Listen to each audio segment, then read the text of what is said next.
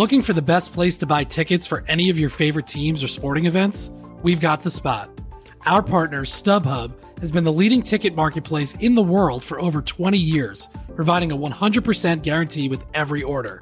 From a worldwide selection of live events, the widest choice of tickets and industry-leading partnerships, StubHub has what you need to purchase with confidence. StubHub, an official partner of The Athletic.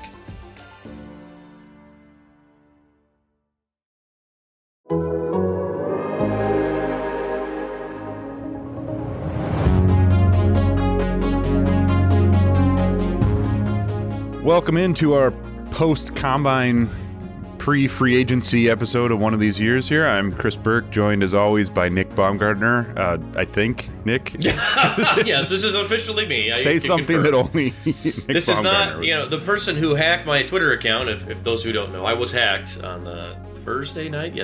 Pretty bad stuff. From someone from Turkey who changed all language to Turkish immediately and the country of origin to Turkish. So I was doubly freaking out because I was like, why are my... So I don't know if anyone's ever been hacked before. This actually happened to me before. I'm sorry. Yeah, right. This actually happened to me before. So when you get hacked, you get like an email to your whatever your linked account is or whatever, right? That'll say, your email's been changed to this. If this isn't you, contact Twitter. And you're like, well, this isn't me. Here, holy shit, here we go. And so you contact Twitter, and then they're just like, okay, yeah, we'll get back to you. But, so thankfully, though, this morning, a dear reader Billy out there who works at Twitter, he DM'd Brendan and hooked us up. So I think we're back in control. So far, so good. I think this is me. Everything's back under control. So. All right.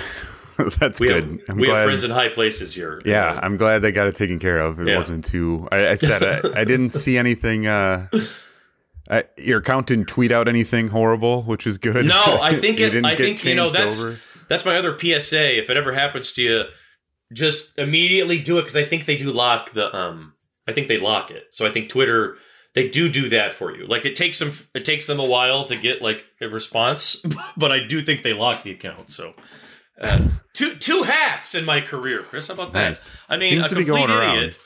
It does seem to be going around, but I do think it takes a special kind of like, what are you doing, man?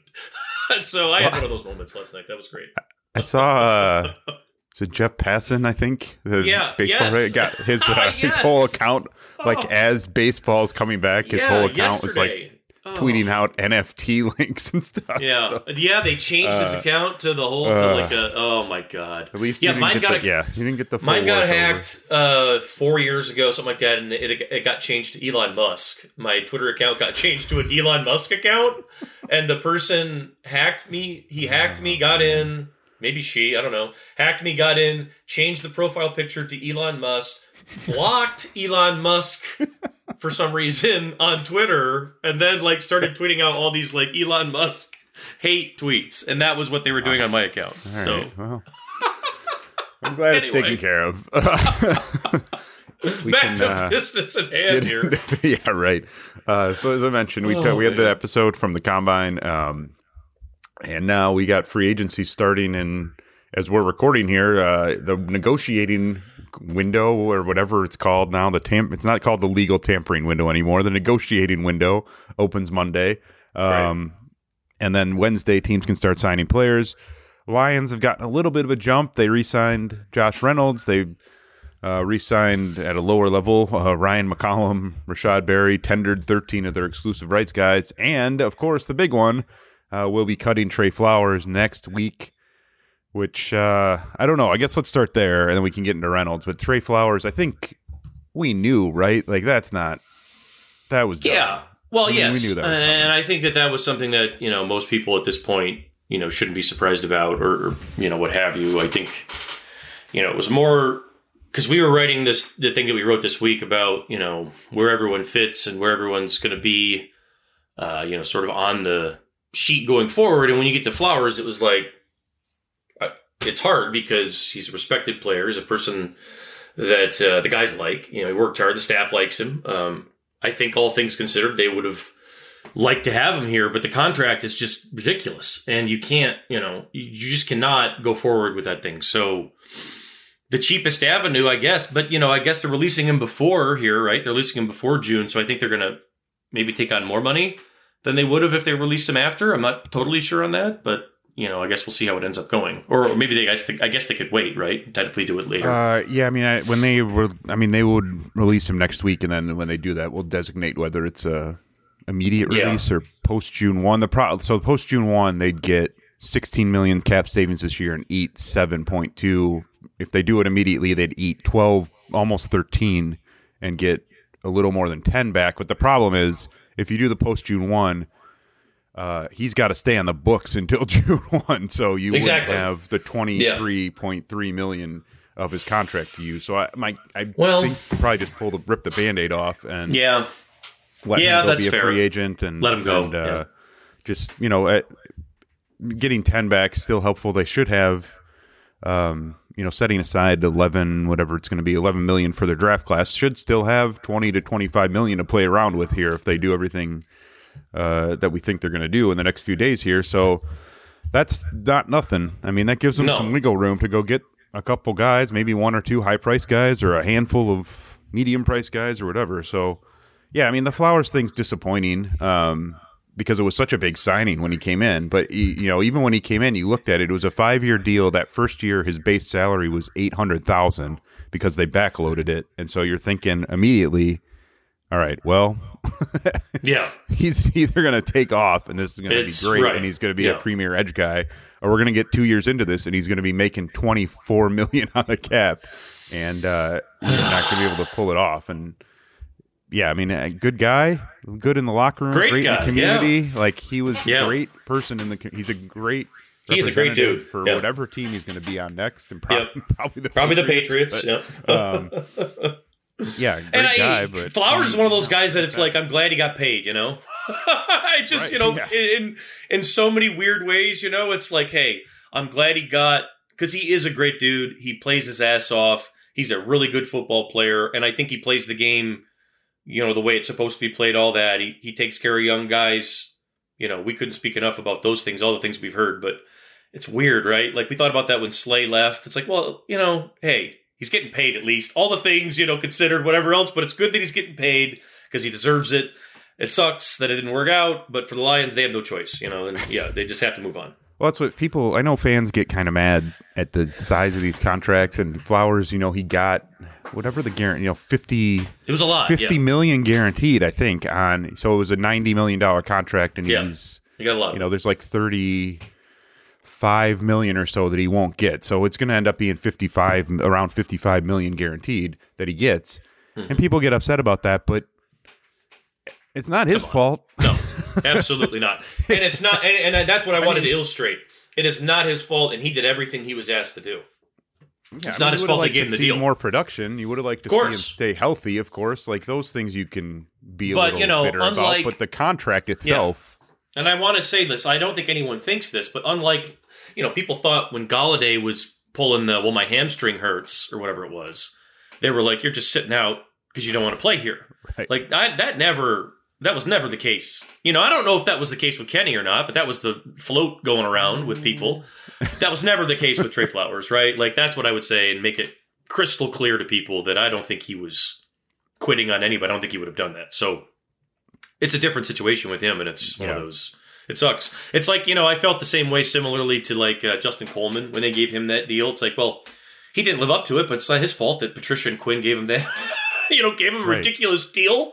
What are you going to do? Turn it down? So, I mean, this is, I think, Chris, to the greater point, maybe, this is probably the final cleanup, whatever. Vaitai would be your last, I guess, on my Goff, I guess. If you're, I don't know how you score maybe, Goff, but Vaitai. Maybe Goff goes on Holmes' scorecard. But Vaitai almost feels like he's in a different place now. Maybe, we'll see. But Flowers really was the last big, anchor hanging on, Holmes' neck here to get rid of. You got to get rid of this thing at some point. You got to figure it out. So I guess that's my question to you. Now that this, they've solved it, what's your outlook for, where we head? Free agency is always tricky. Free agency, you never quite know. And the draft is so important to the staff, as we know. But what do you think some of this money, what do you see them doing with some of this as we go forward here? Well, I mean, I do think they have some opportunities if they want to make. I don't think they're going to go sign like 6 guys, Right, six exactly. high-profile guys. But if you want to make a play on 2, if you want to go get Marcus Williams or a receiver, I think you can do that. Or like I said, if you want to go further down the list, like those are 2 top 10, top 15 free agents probably in this class. So if you want to go further down the list and get some guys that can help you and don't cost $18 million a year, you certainly can do that. So I mean, I think I think they have some freedom to do that. Last year, they were pretty much committed to what they did. They had to get 1-year deals. It had to be cheap. Like they were just trying to fill the roster. I do think we also need to assume at some point here that some of this money is going to go toward. We've seen them they got the Ragnow extension. They re-signed Okwara, but they need to figure out some of these other ones too. Exactly. Walker, obviously, is he getting re-signed? Right. They have to pick up Hawkinson's 5th-year option. Is he going to get a long-term deal? He's making his base salary this year is going to be $965K, which is way below. Yeah, he's going to get 9, I think, earning. 8.5 or 9 on the 5th year. I think that was so. That came out There's a couple big ones. I mean, like Oruwariye, is he getting one? Jonah Jackson's going to be. Jonah up for was one the soon. big. Jonah was the one for me that I thought if you wanted to take some of that money and go a little, whatever with it with somebody other than Tracy Walker on the roster, I thought Jackson would have been the guy maybe that they could have said, "Hey, we love this guy. We want him here." Right. And boom, we're locking him in. But to your point, Tracy and him, I guess, would be the only 2. Right, that I was thinking when I was going through the roster, like maybe Swift. I don't know. Yeah, I mean he's getting there. It feels like next off season to me. And Oruwariye, I think, is headed. That's fair, Monty. Last year of his, and so which is actually, I mean, he's an interesting discussion in himself because last year I think was not. I don't know that they see him as a number 1 cornerback or that anyone should see him as a number 1 cornerback. So. It'd be an interesting sort of valuation based off, he played as the number 1 last year and he had 6 interceptions and and maybe he plays as a number 1 again unless you go sign somebody or draft some, or Okudah bounces back. But I mean, it's tricky. And again, it was tricky. It was less tricky last year because they just didn't have the money. But so there's no whatever. But this year, you have a little bit more money. But as Holmes said a couple months ago, got to be super careful here. They're still at such a delicate spot with their development. You do not want to get involved with any contracts right now. I don't think that you can't get out of without any kind of easy wiggle room. Right. That would be my biggest thing that I would say in any scenario or situation that they enter right now. Well, right, and you're still playing the long game. We talked 2 episodes ago, 3 episodes ago about how the old rookie scale really sunk the Lions because they had Sue and Johnson and Stafford and all that. And so it's friendlier now. You can work with it, but they do still have at the moment a $30 million a year quarterback.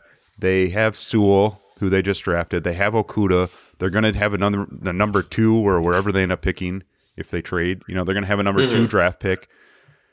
And so that goes into, eventually, 2, 3, 4 years down the road, you're going to have to give those guys some money. Sewell's not going to be, if he keeps playing like this, you're going to be paying him like a top 10 tackle in 3 years. And, if you draft Hutchinson or whomever, sort of the same conversation. So you do have to play the long game on some of this. But they're certainly in a much better space than they were last year, as it'll, barring any other big moves, it'll be the 12.8 dead money for Flowers, and they have 6 left from Jamie Collins. And then that's pretty much it. Those are the big ones. Tyrell Williams, I think, is on there for $1 million, but they don't have, last year, it was not much. It was ridiculous. It was like 50, 60 million by the end of the year in dead money. Yeah, it was horrible. So, I don't know. What do you think? Do you think it's realistic to, Marcus Williams is the one that keeps coming up because he's a Saints guy and he's an Aaron Glenn guy and they need a safety. Is it realistic that they go get a big name or 2 here? Well, that was what I was thinking, I think that if you look at if it's going to depend, I think, to a degree on what they think of the safety class and the corner class and what they can get in terms of immediate help right now. Because, and we'll talk about the mock here at the end. We've got another one coming, but there's a lot of guys in this defensive backs class that are really intriguing, but they're project guys, they're, like Woolen from what's he from? Is it Sam Houston? UTSA. UTSA. No. Where's the Sam right? Houston kid? No. Yeah, there's Sam one Houston's of them. McCollum's the kid who also. They're both these kids are like total freaks athletically, right? But you know they're a little untested. Woolen maybe less so, but they're a little untested and everything else. And maybe you don't know what they're going to give you right away. All this, like a lot of that, I think would depend on what he thinks of that and where they want to go in the draft. Because I could see them. I have thought about that. Like if they brought Tracy Walker back and a safety came out there that they liked, a veteran that they could pair with Tracy that they liked. Okay, I could definitely see them saying that's worth the investment. That's worth the investment. Not just for like a 2-year, 1-year prove it thing. That would be worth maybe a little bit more where you stretch it. Like that's one where I could see. A corner is a little trickier for me because I do think you can develop corners fast and I think you can draft corners that can help you quicker. Safeties are the ones that I look at and say, damn, it's really hard to get a safety out of the draft that comes in and helps you right off the shoot, man. Like how many times do we see rookie safeties come in and just look like they're a traffic cone out there because it's like good players, that eventually become good players. So that's how I'm looking at it right now. Because I think that if you're going to take the money and stretch yourself, they did a little bit last year with linebacker to try to help, ease some of that, and whether or not it worked, I guess, is probably up to whatever you think they wanted out of it.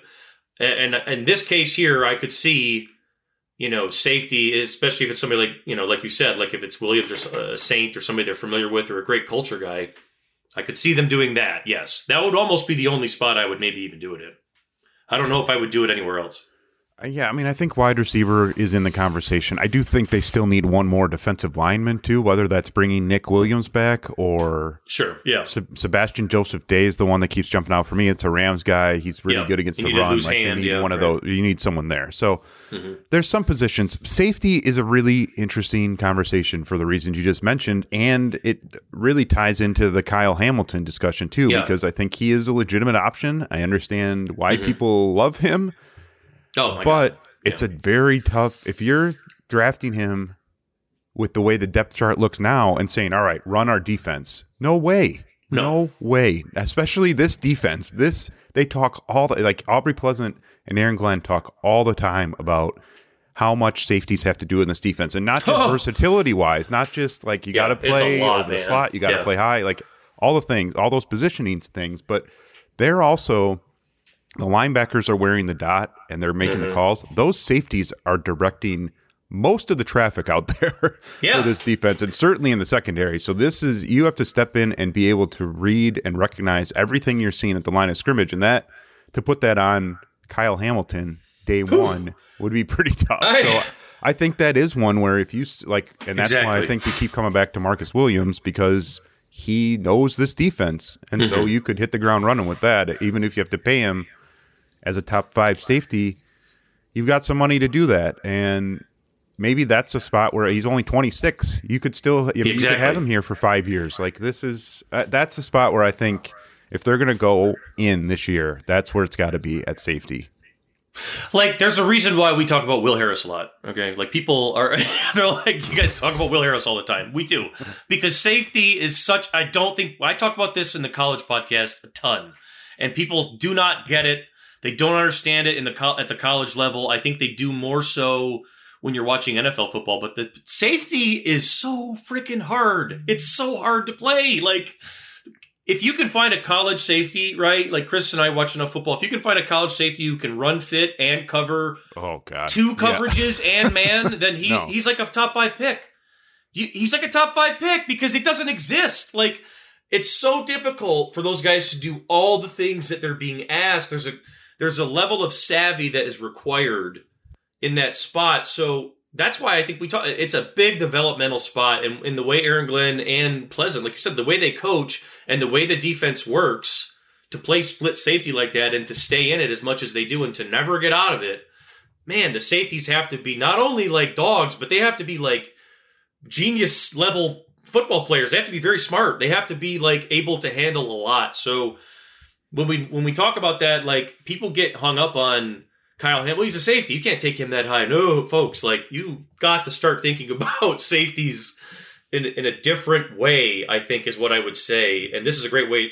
This reminded me of that conversation. I think about it all the time with the colleges. But yes, this would be one. The Lions are in a great spot here to invest in some smart, savvy safeties, because I think it would help them erase a lot of lag in other areas a lot faster. It would help the corners. It would help the linebackers. It would help everything. So, yeah, if that's what you want to do, I would be all in on that. But I don't know about spending anywhere else. But, yeah, safety is the one that I keep looking at.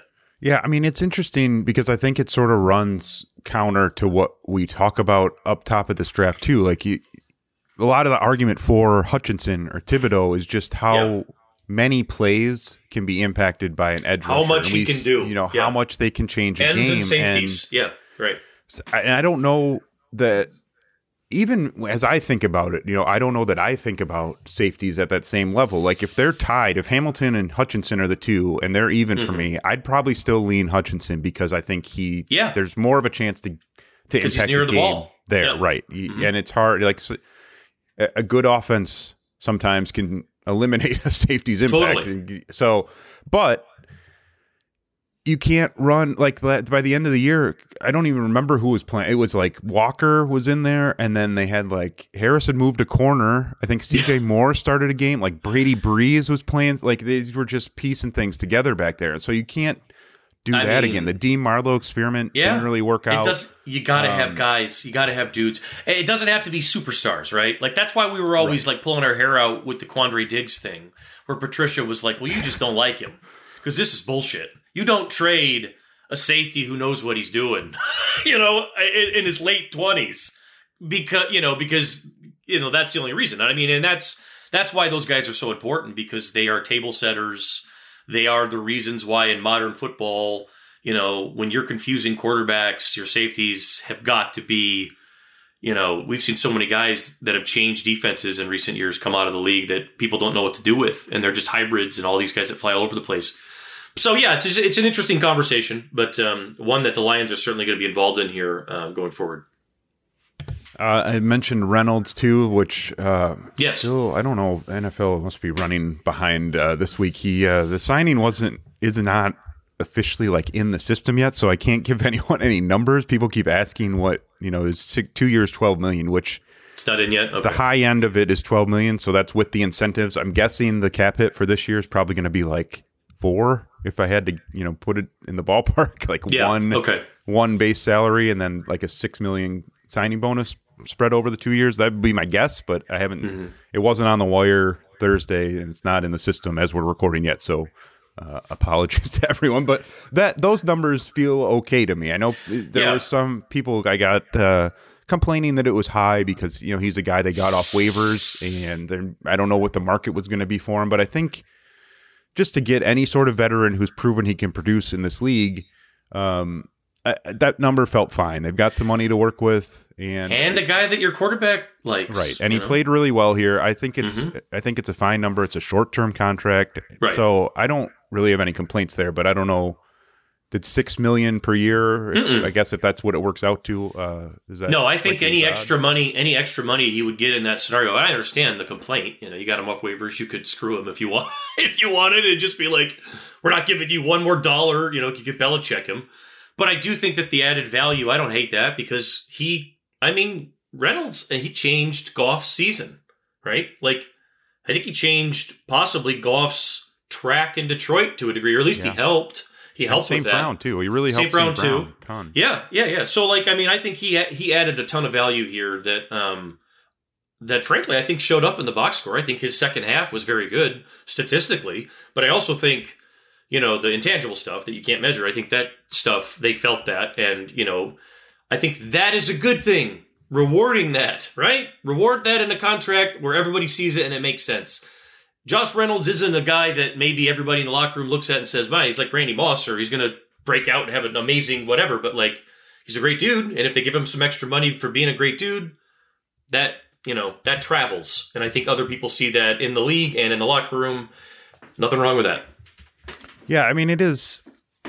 Again, I kind of want to wait and see what the numbers look like, because Marvin Jones got 2 years and $12.5 million from Jacksonville, and so Reynolds now is getting 2 and 12, and you're like, well, fair enough. If Marvin Jones is worth 2 and 12, fair enough.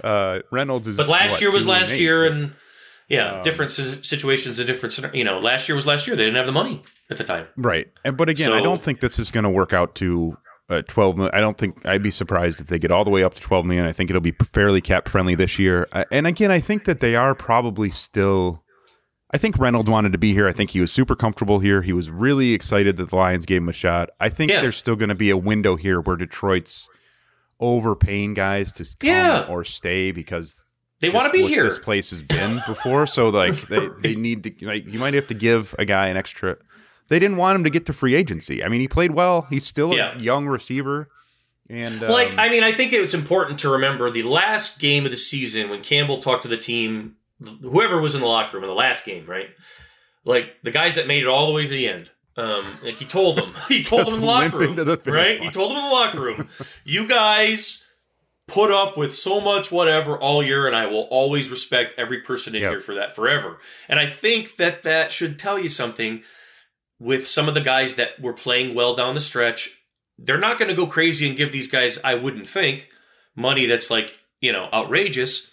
But those are the guys that you want on your team. Those are the guys that you want in your program. Like however long they're here, who cares? If they're here for 2 years and they help you and they leave a good impact and you are better after those 2 years than you were when the guy showed up, then it's a win. And I think that's what they're looking at it as, with a guy like Reynolds and probably everybody else right now that they're looking at in terms of, dealing with.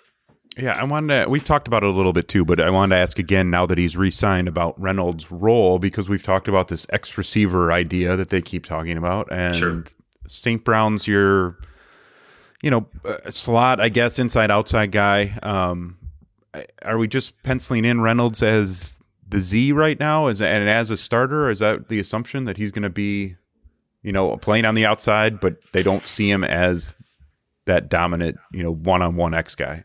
Yeah, I think he could do both, and I think that's where the extra value comes in for him is that, we'll see what they do. Obviously, like you said, we'll see what they do in the draft. We'll see if they, take a guy, if you take Watson, the kid from that we saw, Christian Watson, the 6'4". If you take a kid that's obviously an X, then, maybe Reynolds is going to play more Z. But I think the point there that we've made is I would expect them to take a kid, and Watson's like this, I would expect them to take a kid that can play both. I would expect Reynolds, whoever they draft, and really St. Brown to be three receivers who can play X and Z.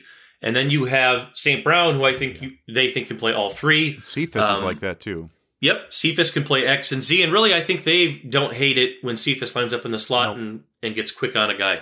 So I think that you'll see them continue to draft guys that have X and Z versatility. And if they find one that can play all three, then all the better. So that's my read on the Holmes profile of wide receivers. And I think that's sort of, the more I've thought about, that's just modern thinking on wide receivers. The more, we used to think about guys, well, you need to be long and he's got to have those big long arms. And well, I mean, not necessarily, right? Like there's a lot of things that we've seen over the years that have changed our thinking in that. And I think the way offenses run now, especially with Detroit's, being able to play both sides there is going to be super important.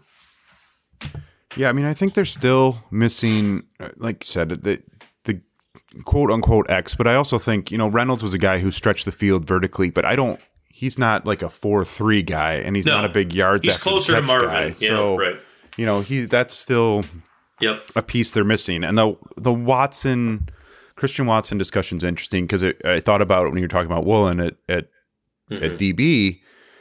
I think that with this coaching staff, it probably gives them a little bit of a benefit in the draft because I think that they're willing and have already shown that they will take some guys who are absolutely way underdeveloped relative to some of the top names and feel comfortable throwing them into the lineup. What Aaron Glenn said how many times last year, you can't be afraid of young players. And so the thing with Watson, I don't know that he's probably not 1,000-yard guy year one. I think it's going to be pretty raw. There's going to be a lot of stuff he needs to learn, but players like that, I think that they would trust their coaching to get these guys ready, and we've seen it, especially at DB last year. Just absolutely plug in anyone, and we can get some production out of it. So and you saw it with how they drafted last year. Yeah, right. And I think that is important to keep in mind here as we move forward. And you say, well, you can't take Watson at 34 because he's not ready to play. Yeah, right. That role.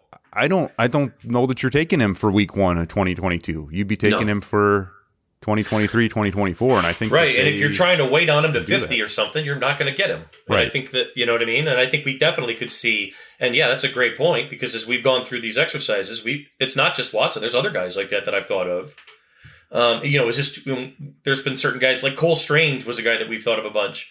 And there's been certain spots, the guard from Chattanooga, that there's been certain spots when we've gone through these. I'm like, is that too high for him? Like, are we reaching? And then I'm like, exactly what you just said. No, because like, if we wait, we're not going to get him. And I don't care if he's like awesome tomorrow, right? Like, I'm not drafting him because I think he's going to be a superstar tomorrow. I'm drafting him because I know that our staff can make him that in 2 years, within 2 years. So yes, all of those things, I think people should keep that in mind at basically every spot, probably out of the first round. I think the first round is still, I want the best I can get. And that's why the quarterback thing makes me a little squeamish. But yeah, that's another conversation for another day, I guess. We can have the conversation. Well, I mean, I think we can wait on the quarterback conversation for a different time on the deeper in that. But I mean, it's not going anywhere. So we have time on that. Right. I think it's still a conversation because I just still don't know who the starter is next year. And I don't either. Think they need a young guy, I just still think that like you gotta take the premium talent spots, the 2 first rounders, that early second rounder. Those are guys I look at and say, those are the 3 that I would say I want them. Those guys I want helping me next year. Yeah. I want them helping me right now. I don't want to wait on any of them. If I want projects, I want them in the 3rd round. I want to reach on a 3rd rounder, right? Or something like that. Like if I'm going to do that because I'm worried, fine. But still, I think they're not in a position yet to be messing around with risking on it, because that's a risk. I mean, it just is. I mean, taking a quarterback that you're totally not sure of at 32 or whatever, still a risk. So, I'm not sure if they're ready for that yet. I don't know. I guess that's probably the bigger conversation, right? Are they ready developmentally as a team to take that sort of jump on a guy? Looking for an assist with your credit card, but can't get a hold of anyone? Luckily, with 24/7 U.S.-based live customer service from Discover, everyone has the option to talk to a real person anytime, day or night. Yep, you heard that right. You can talk to a real human in customer service at any time. Sounds like a real game changer if you ask us. Make the right call and get the service you deserve with Discover. Limitations apply. See terms at discover.com/creditcard. As you've probably heard by now, we've teamed up with BetMGM this season. We'll be using BetMGM lines to make all of our picks, and we'll have special offers for our listeners each week. If you haven't signed up for BetMGM yet, use bonus code THEATHLETIC, and you'll get a 1-year subscription to The Athletic, plus up to a $1,500 first bet offer on your first wager with BetMGM. Here's how it works. Download the BetMGM app and sign up using bonus code THEATHLETIC. Make your first deposit of at least $10. Place your first bet on any game and claim your voucher for a 1-year subscription to The Athletic.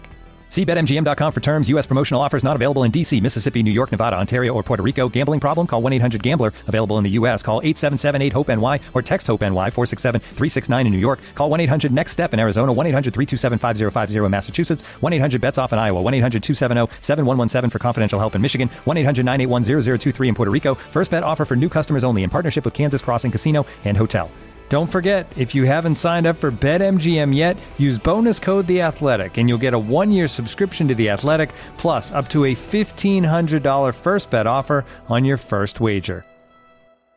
And now, 2 pigeons bemoaning the fact you can stream DirecTV satellite-free. You see this? A family watching baseball on DirecTV with no satellite dish in sight. Let's heckle them. You call that changing the channel? Choke up on the remote, buddy. I hope getting all these games on DirecTV makes up for your mother not pre-chewing your sunflower seeds. DirecTV has the most MLB games. Visit DirecTV.com. Claim based on total games offered on national and regional sports networks with choice package or higher. Availability of RSNs varies by zip code and package. High-speed internet service required. Terms and restrictions apply.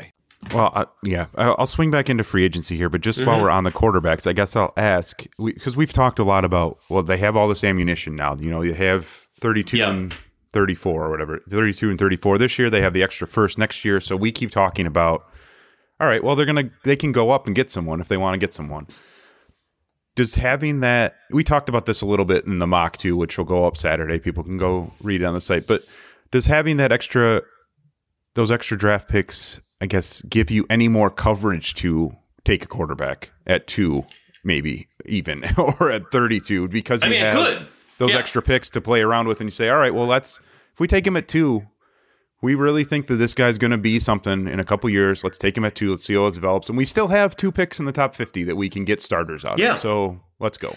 It definitely, this is the time to do it. I guess I would say that. That's fair. I mean, this is the time to do it right now, or maybe even, next year if you wanted to do that. But because you do have the buffer, or you do have the, especially too, if they can trade number 2, right? If you get extra ammo or something like that, then yes. If you can add more ammo and give yourself more margin for error, then yeah, obviously you go for it.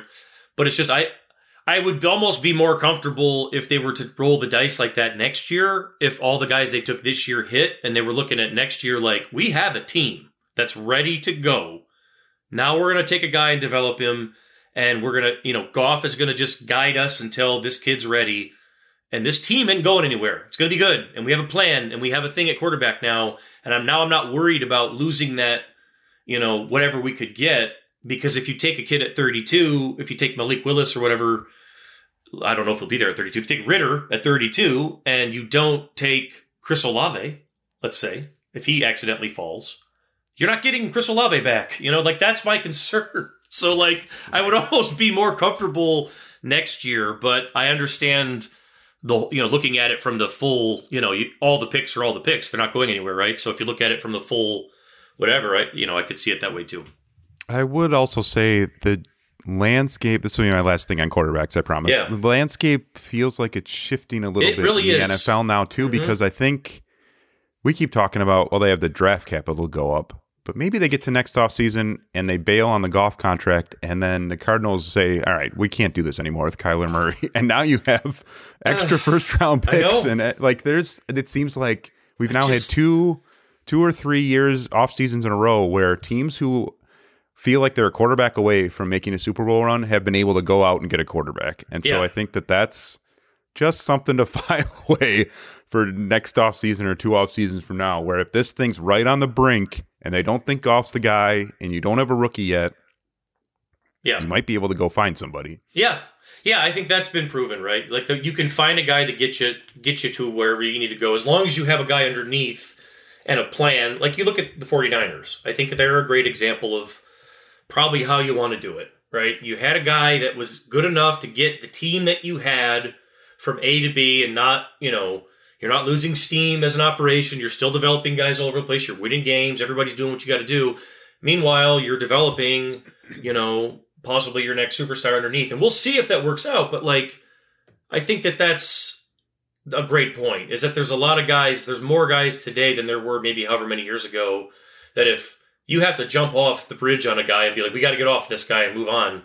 There are ways to do that now, where you don't have to just completely derail yourself into oblivion, right? So, yeah, that's a good point. And I think that probably changes the math, because everything is changing. The quarterback carousel is now a conversation, right? I think that even right down to the way that you see how quarterback coaches, the 49ers just hired Brian Griese, who's never been a quarterback's coach. I think a lot of the way that quarterbacks are being developed and looked at in the NFL these days is changing. So, yeah, we'll see where it goes. Brunell, too. I mean, Brunell, exactly. Same thing that the Lions did. Because that's what I was just going to say. Griese got that job. My full understanding on this, and I have some, is that Griese got that job completely based on, they were like, this guy knows football like nobody's business. I don't care if he hasn't been a coach. Let's go. Let's let him teach Trey Lance football.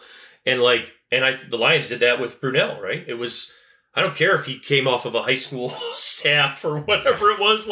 He knows football like nobody else, and nobody's going to question that. So, I think we're seeing a lot of changes in quarterbacks in general right now in football for the good. But, the Lions are right in the middle of it, and we'll see where they wade through it, I guess, or wade through it. I guess I'm just laying the groundwork for the Lions to trade for a 36-year-old Matthew Stafford in 2024. That's where I'm going with this conversation. Would worse things, Stafford comes back, the Lions are loaded, and they have the Sewell line, and Stafford comes back and leads them to his 5th Super Bowl? Is that how this is going to go? Yep. Or they lose, and then everyone just blames Stafford even more than before. That would actually be... Yeah, that probably would be what happened. They'll come back like Dominic Hasek or something and they go like that. 7-10. Yeah, he'll have to get benched, and Malik Willis will come in and save the day. There you go. All right, so let's. That's like I said. That's 6 minutes of quarterback talk. We can't get back. Free agency. We mentioned Marcus Williams a little bit. We hit on the wide receivers a little bit. As you're looking through, I've got multiple, top however many free agent rankings here. Top 150, top 200. Is anyone jumping out to you that you think could help this team next year and would be reasonable for them to go get? We said we did say, I know that Diggs is coming off of his injury. Yeah, man. And I don't know what his health, and I wouldn't want to, you want him to be able to play next year. I think that's the reason why you're going to sign a guy. So I don't want to sign a guy that's not going to be ready. So that would be one, obviously, though, that you look at and say, if he's healthy, and you can get the price where you need it, he'd be about perfect. He'd be about perfect to go back and he'd get you what you need, because he wouldn't necessarily be a guy that you'd have to overexert yourself on. You could still draft and develop a guy behind him, right? He could help that guy too, and he could help Tracy. That's the type of guy that I'd look at and say that would be a guy that I'd be okay with them, spending some money on. Now, with Diggs, obviously, it's like, he's got to be healthy, but I mean, in terms of reliability and a guy you can trust, it doesn't get any better than that, I don't think, right now, right? I mean, in terms of the guys that are out there in the NFL. So he's the one. I mean, as weird as it is, as crazy as it is, he's the one that jumps off the table for me. I don't know how realistic it is or isn't, but yeah. Yeah, I mean, I think I've gone further down, and I've mentioned him in a couple posts now. PJ Williams from the Saints is another one for me, who's will come at like 20% of the cost of Marcus Williams and isn't as good a player, and he's older, but he's a guy who, again, he knows this defense. He played pretty much everywhere for them last year. Yes. He's more of a free safety, but he can play that, drop down and play over the slot and all that. So that's one. I mean, I also keep looking at these linebackers too, because as of the moment, they have not re-signed Jalen Reeves-Maybin or Alex Anzalone. It's Derek Barnes and yeah. I mean, I see there's some other guys down here too, and like, there's some other guys that are out here, like Peppers is one that popped up that's like, he wouldn't give them what they need per set. Walker needs to be able to play deep, and I think you need a guy that can play more in the box and fight with people a little bit. And so I see a guy like Peppers.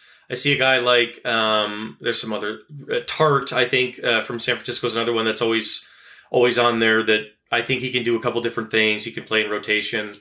So like, there's some guys like that down there that I think could help them in a right now situation, and maybe they turn into something else, right? Like maybe it's like you're giving them a chance. I don't know. I don't think they'd be super expensive. I thought you were talking about Julius Peppers for a second. No, Jabril Peppers. I don't think that one's going to work. My old pal Jabril. Yeah. He's a free agent as well. And I think he would be one that like, versatility. Yeah, he's in the box. He's a guy that's going to be able to play strong safety and cover tight ends. Yep. You're not asking him to play 50 yards off the ball. You're asking Walker to do that, right? Like that's Tracy's game. So, I think that there are guys out here that are a little younger that are right in that middle 25, 26, middle of their career that I think they could certainly take a shot on. But it's got to fit. It's got to fit what you want. Can't be anything about, they got to fit the culture. They got to fit the program and everything else. So we'll see where it goes. Yeah, I mean, again, I do think even if Jalen Reeves-Maybin comes back, and I think they would like him back, and maybe he might re-sign by the time this publishes, but I still think you probably need to bring in at least one more linebacker. Olakun from the Falcons is a good one. Kaiser White with the Chargers. It's interesting. We mentioned this on last week's show, but Dan Campbell talked about his linebackers playing downhill and aggressive and all that. So I'm sort of looking like Kaiser White used to be a safety, and now I'm wondering, is Reeves-Maybin fit what they want to be doing moving forward? Does a guy like Kaiser White fit what they want to be doing, or are they looking for, the more physical presences? But there are some names that, as you get further down this list, like Leighton Vander Esch is a free agent, and Anthony Barr is a free agent, and I don't think Kyle Van Noy would come back in a million years, but he's a free agent. There's some names down here that are kind of interesting. Juwan Bentley, if Patricia was still here, Juwan Bentley, I think they would sign immediately. Like he's a Purdue guy, I think, but he's a run to two down type guy. So Jayon Brown is a guy we've talked about before in different capacities. Yeah. I like Barr would be a good one. I think it would be a little bit more maybe than you'd want to spend.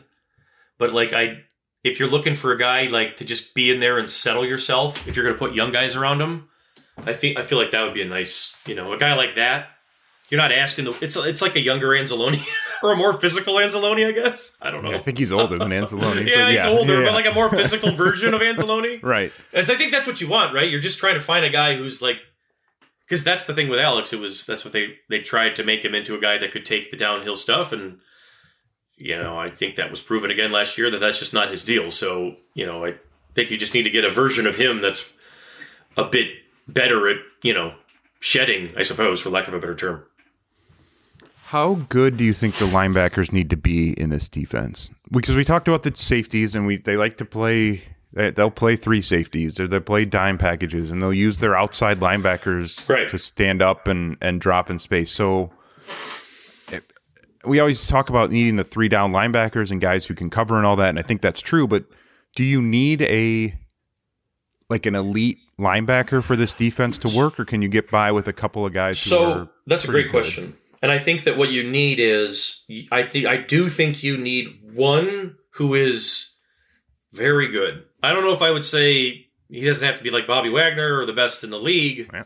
Speaking of, he's out there. But you need one in the stack that is, yes, you need one that I would say borders on elite or is very good. And the other has to be also good, good to very good. But more importantly than anything else, 2 things. They have to be fast and they have to be smart. Like, that's what Aaron Glenn in this defense, and the defense that I would presume that Dan Campbell's going to run no matter how long, Glenn is here. The linebackers because they ask the front to just cause havoc. They ask the front to seal gaps. They ask the front to close down and take numbers away, to give them back to the linebackers so they can identify and then run and chase and then just be a football player. So it's the same thing as the safety, I think, to me. They have to be able to do all things. I think in this defense, your corners and your defensive linemen to a degree can kind of shut their eyes and play. Those are the guys that not shut your eyes, but they can really kind of just don't think, just go.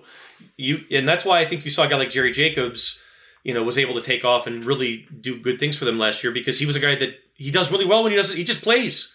Just cut it and go. And you saw, how he was able to make things happen for them, even if he was out of position. He just played as hard as he could. The linebackers can't be out of position. They can't be in a misstep. The safeties can't be out of position, can't be in a misstep. When you're playing that too deep and you're asking those guys to really kind of navigate the middle, I think you can get away with having one that's like pretty good, but one's got to be very good. It can't be 2 that are okay and they just hang in there. I think more than anything, they've got to be able to obviously, take on stuff in the run game, but more than anything, it's the thinking player and the player that can run. Those are the 2 things that I look at and say that they're absolute requirements for this defense inside. Yeah, no, that makes sense. I mean, the one guy, like, people ask like what type of linebacker they're looking for, and Aaron Glenn's guy in New Orleans was Demario Davis, who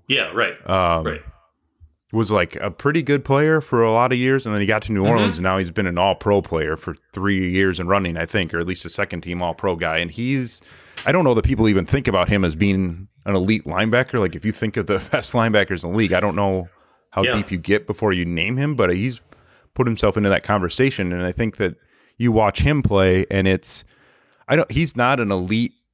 He's not a dominant coverage guy by any means. Like, you can't just match him up with anyone one-on-one and expect him to lock him up. Right. But he's really good reading the gaps and getting downhill. He's a great run stuffer, finding those run fits, smart in that way, physical.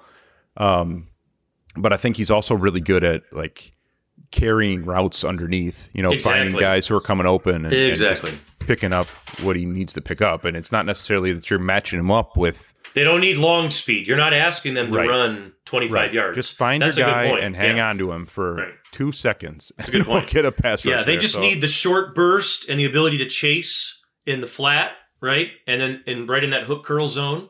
And that's it. But if you can hammer that and you're smart, I think you can do that. Yeah. And I think they hope Barnes can do that. Yes. But you'd like to have someone who can do that. And I think that's probably what they're looking for. All right, so let's do like 5 or 10 minutes here teasing our little mock that's going up, because I think people might hate one of the two scenarios. But we did two different scenarios, one was I guess both of them took Aiden Hutchinson off the table. But the first one, the Jaguars took him at number 1, so then it was just what do you do if you sit and he's gone? And then the second one we traded back a couple spots. And the top 3 with that Hutchinson, Hamilton, and Thibodeau were gone, and so it was sort of the same conversation. What do you do then? And we went 2 different directions just to give it a bit of a different feel. The first one was our longest discussion. I think we took ended up taking Travon Walker at 2 from Georgia, which you spearheaded that one. I will say. Yeah, I think I was. You were on Hamilton. Hamilton or Thibodeau still. And you really like Walker. So I guess. Yes. I don't know. Can you summarize that without giving away the mark? No. I mean, for me, it's Walker's combine was terrific. I mean, it was actually better than Hutchinson's, to be honest. Hutchinson's tape is better still, and he's a better player. But, based on all the evidence we have, I would say. He looks like the better prospect. But Walker, to me, I think, and I tweeted this over the weekend after he did all the testing, Dane had put him up to 6, I think, was it? A couple weeks ago. And we talked about that, and I watched more of it after he put him up to 6.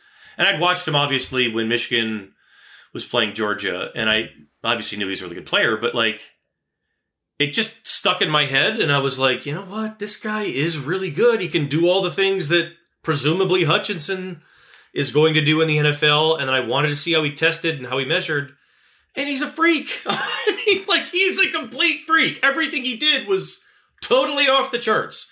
So, at minimum, I think, for me, Walker should be in the conversation with Kyle Hamilton and Thibodeau and Hutchinson, frankly, at 2 for the Lions. I think that was my biggest takeaway from the Combine. I wrote that in our Combine takeaways that we wrote over the weekend for Monday, whatever it was.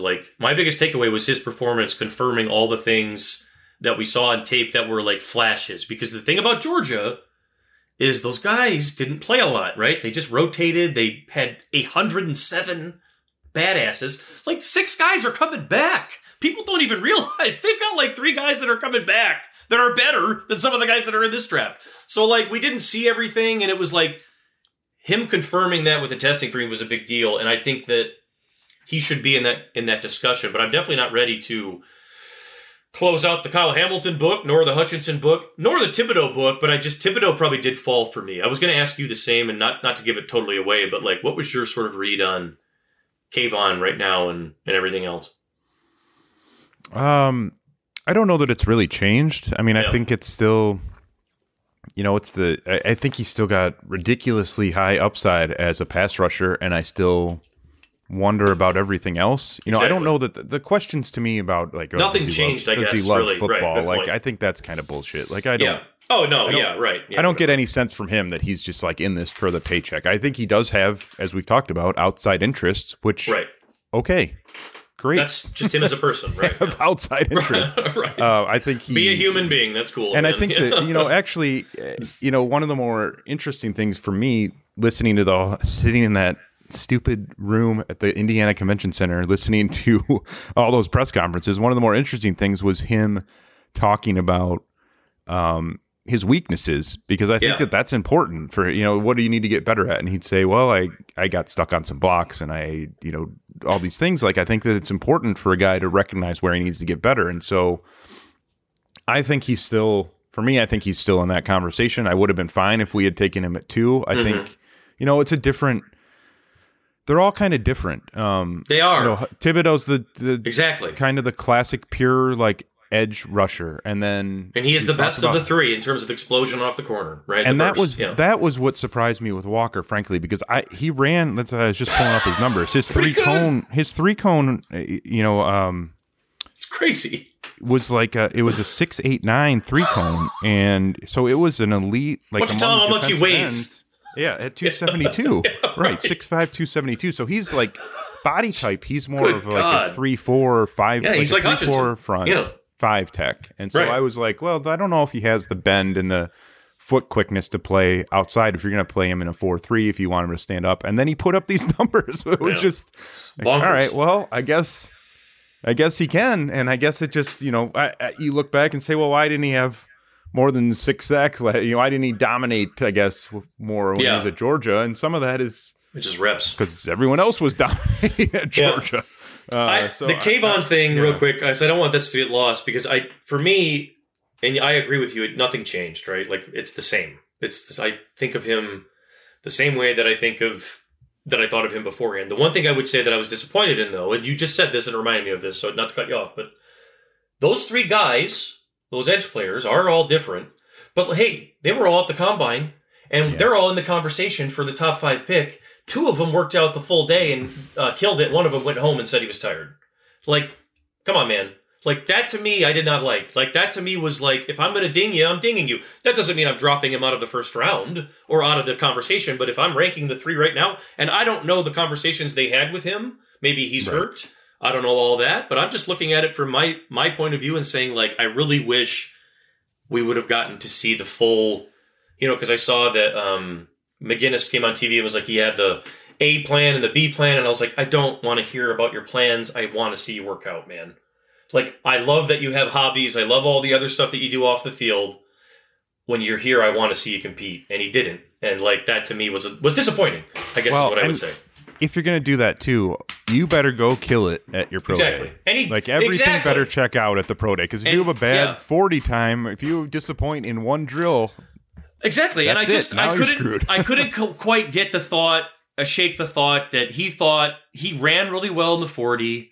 His second 40 was better than his first. He had a great 10-yard split. I couldn't help but wonder if he and his his people, his agent or whatever, looked at the board, said he ran better than Aiden, he ran better than Trayvon, he set him down. He benched really well, let everybody else guess. And to me, that's a strategy, and that's fine. I didn't want to see that there. Like, he has too many... it's not that he has too many questions to answer. He's got guys coming at him that he has to compete against. And, like, that to me was probably the disappointing thing, I guess. And I get it. Everybody teach their own, I'm not going to judge anybody for doing anything at that damn thing. The Combine is a disaster. A stress-filled mess. They had those guys out there till 11 p.m. running, for God's sake. The running back group didn't even get to good for them. Ran out of time. Like, and good for Kayvon for saying, like, I'm not staying out here all night and, like, damaging myself if he thought that was going to happen. But point being is just for me personally, like, because I do want to clarify, because he's a guy that's already become a hot button topic because people want to say that he doesn't like football for reasons that they can't produce.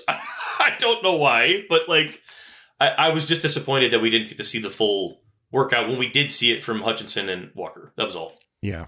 I would still have no issues with the Lions taking him to be honest. He's a terrific Hutchinson's player. gone, I would have Hutchinson above him, especially for what they want to do defensively. And that's probably part of the Trayvon Walker conversation too, right? Like, if you're going to play, if you want your front to be setting edges and stuffing the run, be a hammer.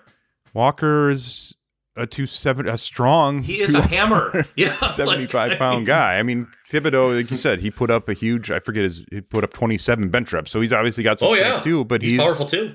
250 and he's 6'4". Like, he's definitely built different than Walker. So yeah, it's interesting. And our second one.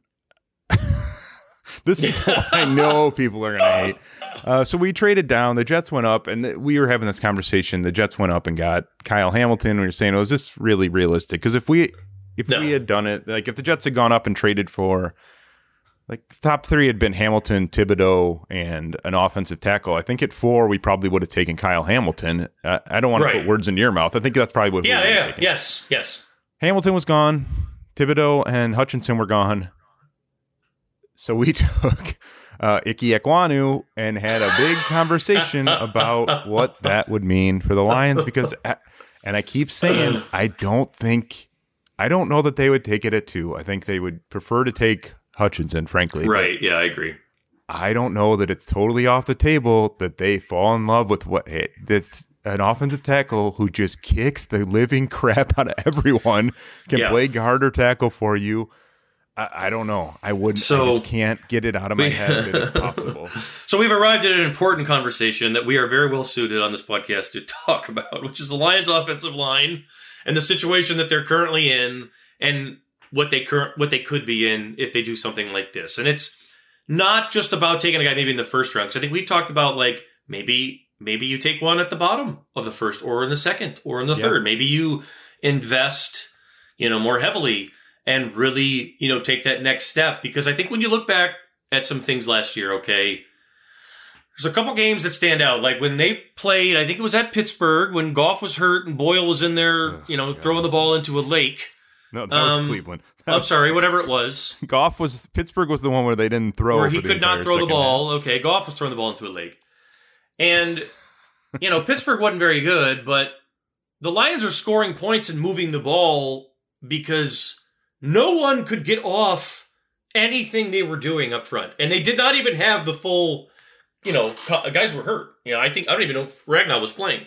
So Sewell was just destroying people. Like Jackson was, doing his thing. They had Nelson in there as the extra tackle, the jumbo package. They found parts of their identity this season through that. Like, if nothing else, you're going to have a hell of a time getting off blocks against us. I don't care how good you are. Every team had a hard time coming off. So if you want to take the next step and just be the team that like shows up to every game and says like, well, I don't know what's going to happen today, but I bet we're going to run the ball for 150 yards. Like, that might be in Dan Campbell's wheelhouse. Maybe he wouldn't hate that. I mean, because there's something to be said for having the best offensive line in the league and making everyone else react to that, right? Like, there's something to be said for that. I don't know how you get there. It's a lot of money and a lot of things that you spend and that you risk not spending elsewhere.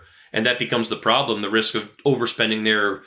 And everybody goes through that. But, they're right on the fringe here of having something that could be really great. Well, so I think the two other points here are that, one, if you're drafting best player available and you trade back to 4 and you've just seen 3 of your top options go. Yep. I mean, we could have taken Walker again there. I think we didn't because we wanted to do something. Yeah, we just want to do something different. Yeah. But if you're not taking Walker there and Hutchinson, Thibodeau, and Hamilton are gone... right. I don't know what the move is other than to start looking at the offensive lineman, right? Or quarterback. If you go best player there, exactly. If you go best player there and Trayvon Walker wasn't one of your, in Hutchinson and Kayvon were your guys and you don't like Walker, what are you doing? Exactly. Right. You're not going. The only other thing that we talked about was corner. I think we talked about Derek Stingley and Sauce Gardner.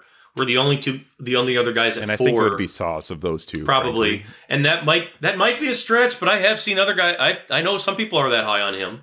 Yep. I know some people are. I think Dane has been top 10-ish on him for a good minute here, top 15. And I think we've watched him. He's really good. I mean, I don't hate it. So, that would be a conversation, but I think that, offensive line would probably have to be in there. And Ickey is a guy that can play guard and tackle. And and so the other point I was going to make here is that because we started this episode talking about, you got to look long term on this. Exactly. Vaitai, even if he's back, I think we're probably talking a 1-year window with Vaitai. Decker got really, really mad at the media last year for suggesting that it might be on the trade block, but he'll get really mad at us for about what you're about to say right here too. Well, and I don't think he's on the trade block now. I think he's here for a couple years, but 2024 he'll be 31. He's not young and they can anymore. Get out of almost all that. They can get out of most of that contract in 2 years. Exactly. And 3 years the contract runs out. So you got to start thinking a little bit down the line. I mean, maybe you just, like you said, we took Cole Strange in both of them. I think maybe you just take him and. That's your guy. Like, I think you can do that. That's what they did with Jonah. I think you can do that at guard. Yep. Maybe you don't. Maybe you say we need a guy now. We're going to develop him. But what a guy like Ickey does is he gives you the elite line right now for 3 years. When you move on from Taylor, then Penei Sewell is your left tackle and Ickey's your right tackle, and you have maybe maybe you have the 2 best tackles in football. Okay, like that's for the next 8 years after that. Like, that's the situation that you're entering in a unique scenario like this. People are going to get pissed. This is the Kyle Pitts from last year, right? Because I thought Hamilton was going to be the Kyle Pitts argument. I think it's this one. I am not reading the comments on this. Because you can. If you have the mind that allows you to go that far into the weeds, you see exactly what we're talking about. Because it could be that something like that could be awesome. But it could also be like, what have you done? What have you done here? Everything else sucks, and you have like the 2 best tackles in football. Congratulations, right? Like, so nothing is promised, of course. Feels like a good place to bail and get the hell out of here. Yeah, probably so. It's Friday after all. And my Twitter account's probably been hacked again. God knows. I mean, all right. Well, hopefully you can find us both on Twitter after the mock draft drops and into free agency. We'll have a ton of stuff.